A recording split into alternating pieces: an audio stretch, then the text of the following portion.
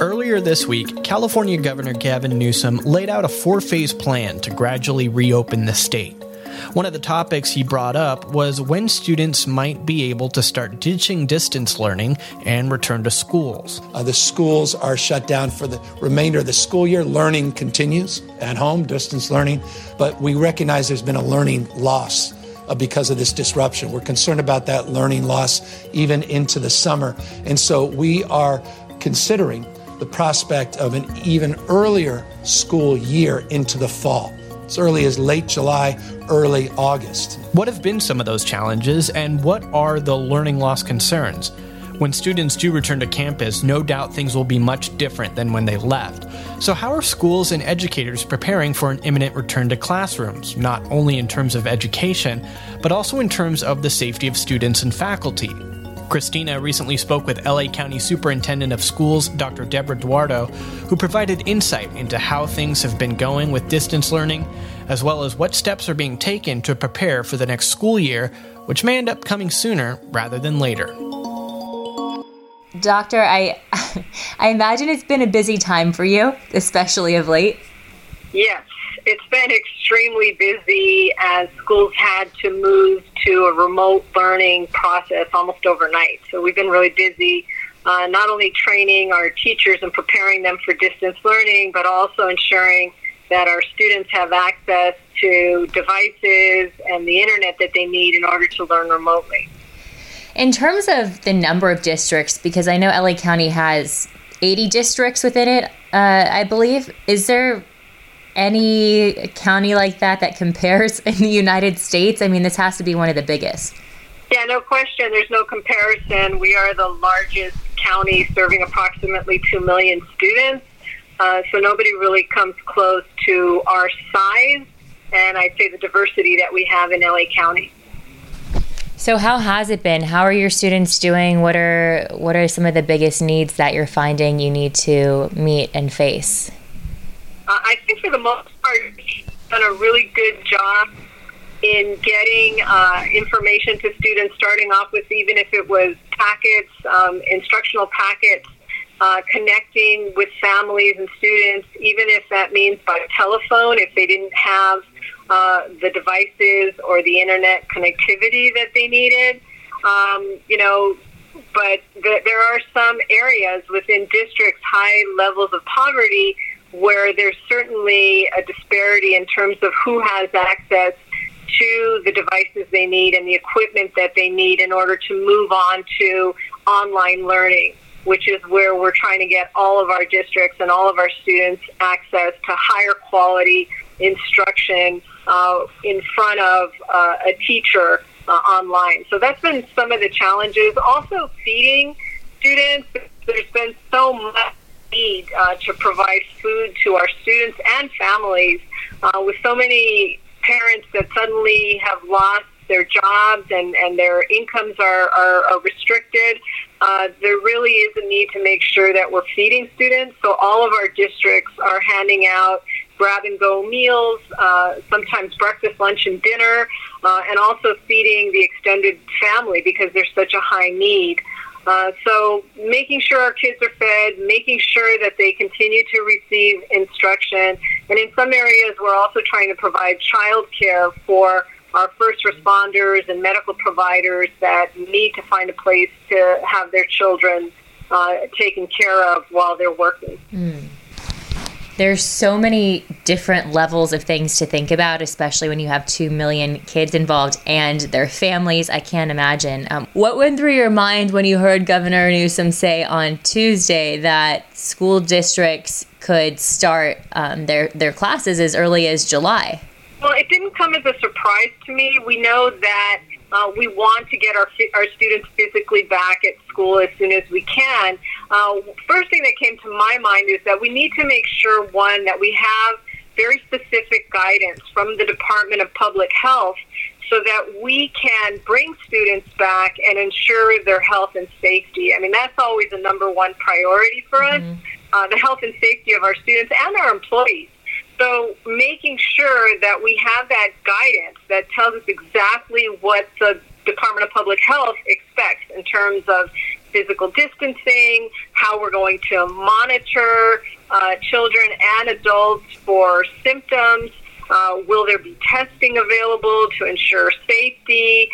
Do we have all of the PPE equipment that we need? Do we have the masks and gloves and the disinfectants and everything that we're going to need to do in order to limit the number of students that are physically together? And I think it's also making sure that we have the resources that we need, because if you're talking about physical distancing of 6 feet apart for students, so if you think of an average classroom, that means that we might have a third of the students actually physically in one classroom. Mm-hmm. So we need to then think, where are we going to get the resources for additional teachers, or will there be greater flexibility in terms of who's providing the instruction? So a lot of questions, but we're very excited to have our students come back. Our teachers miss their children and want them to come back. We just want to make sure that we can do it in a safe way and that we have the resources and the guidance that we need to keep everyone safe. And to your point, I know the California Teachers Association released a statement after Governor Newsom's announcement, which, by the way, we should be clear, is not definitive. It's just an option that he's providing as a possible solution to the disruption in learning. But the California Teachers Association said that this has been the perfect storm in terms of a financial hardship for the districts, and that federal funding would be necessary for a lot of the schools to move forward. What are your thoughts on that?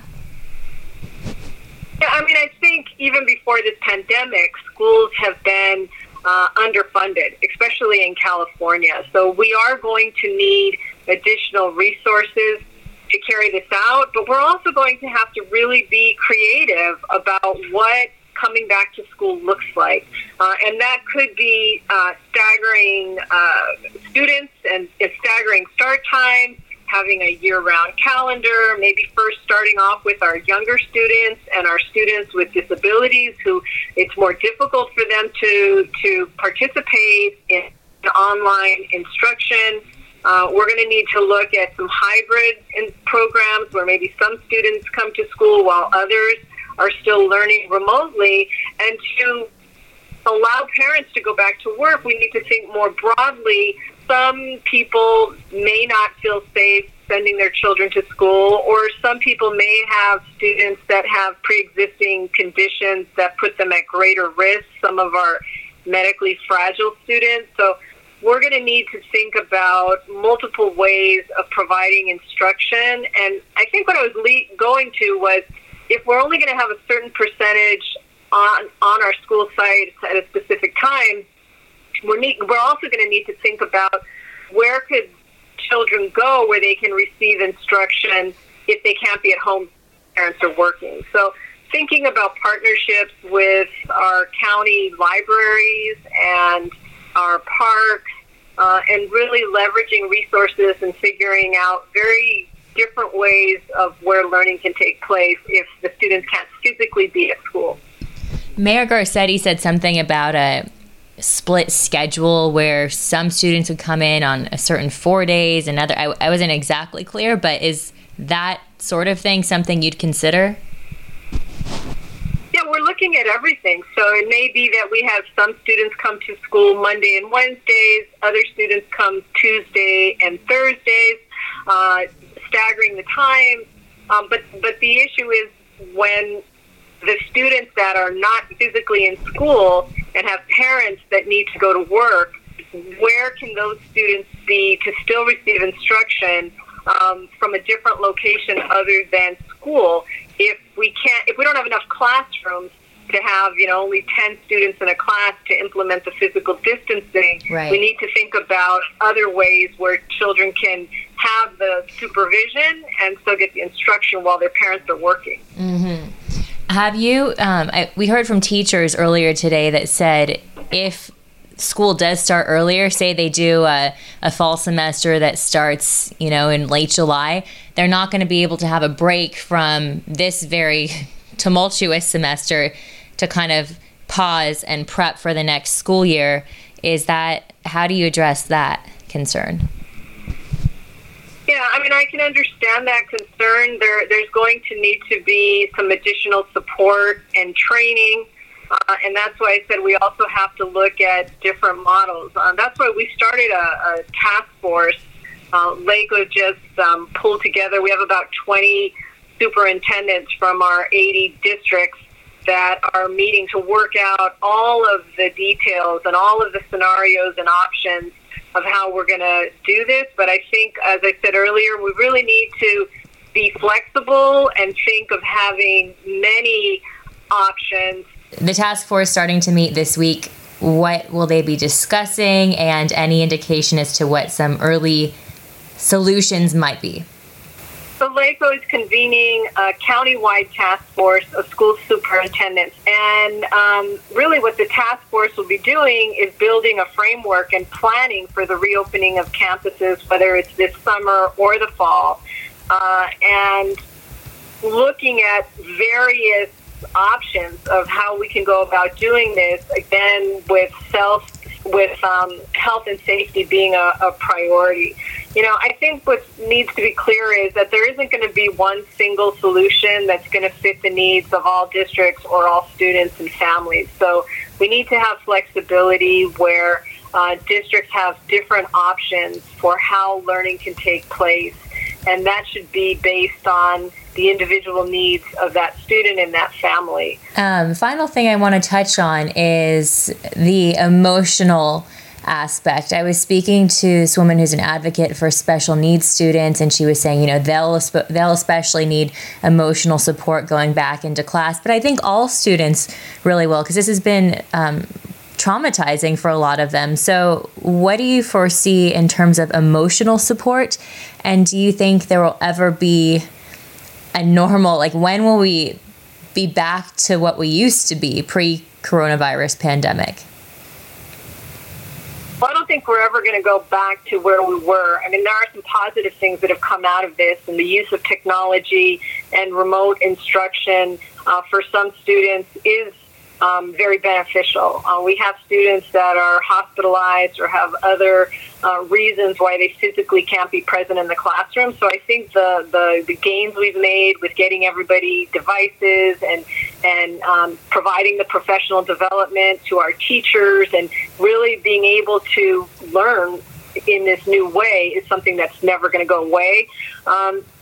As far as mental health, there absolutely has been trauma in this, not just for students, but for all of us, adults, our employees. Everyone has experienced this fear and loss of their old normal, not being able to see their loved ones, to interact with others. And besides those who have actually lost a member of their family to this virus. So we are going to have a process in place where we are assessing which children have the highest needs. I believe we'll start with those who were already having some higher needs than others, our foster youth, our homeless youth, adjudicated youth, children in high poverty situations, cases where we knew children were already involved with the system, perhaps, part of the Department of Children and Family Services being separated from their families. So those are things, I think those are the kids that we need to absolutely check in on first. And we've been doing that remotely, calling children, reaching out to them. But when they come back, they're going to need reassurance, not only the children, but their parents, that it's safe to be back at school. And so Absolutely. That is something that we're going to have to really work on. And part of it is preparing them before they even come back with excellent communication, perhaps videos, explaining what to expect when they come back, what we've put in place to ensure their safety, how their health and safety is a priority for all of us.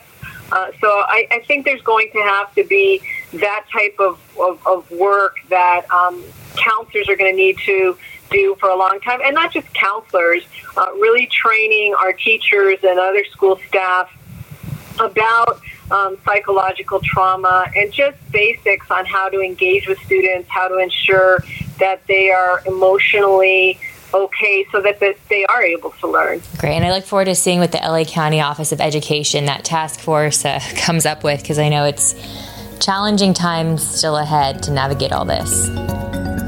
More Coronavirus Daily on Monday. To make sure you never miss an episode or to listen to some of our previous episodes, please be sure to subscribe wherever you listen. You can also find us at ktla.com/coronavirusdaily. Follow all our KTLA podcasts on Instagram and Twitter at KTLA Podcasts. I'm at Sounds Like Bobby on Instagram, and you can find Christina on Twitter at ChristinaKTLA and on Instagram at Christina Pascucci.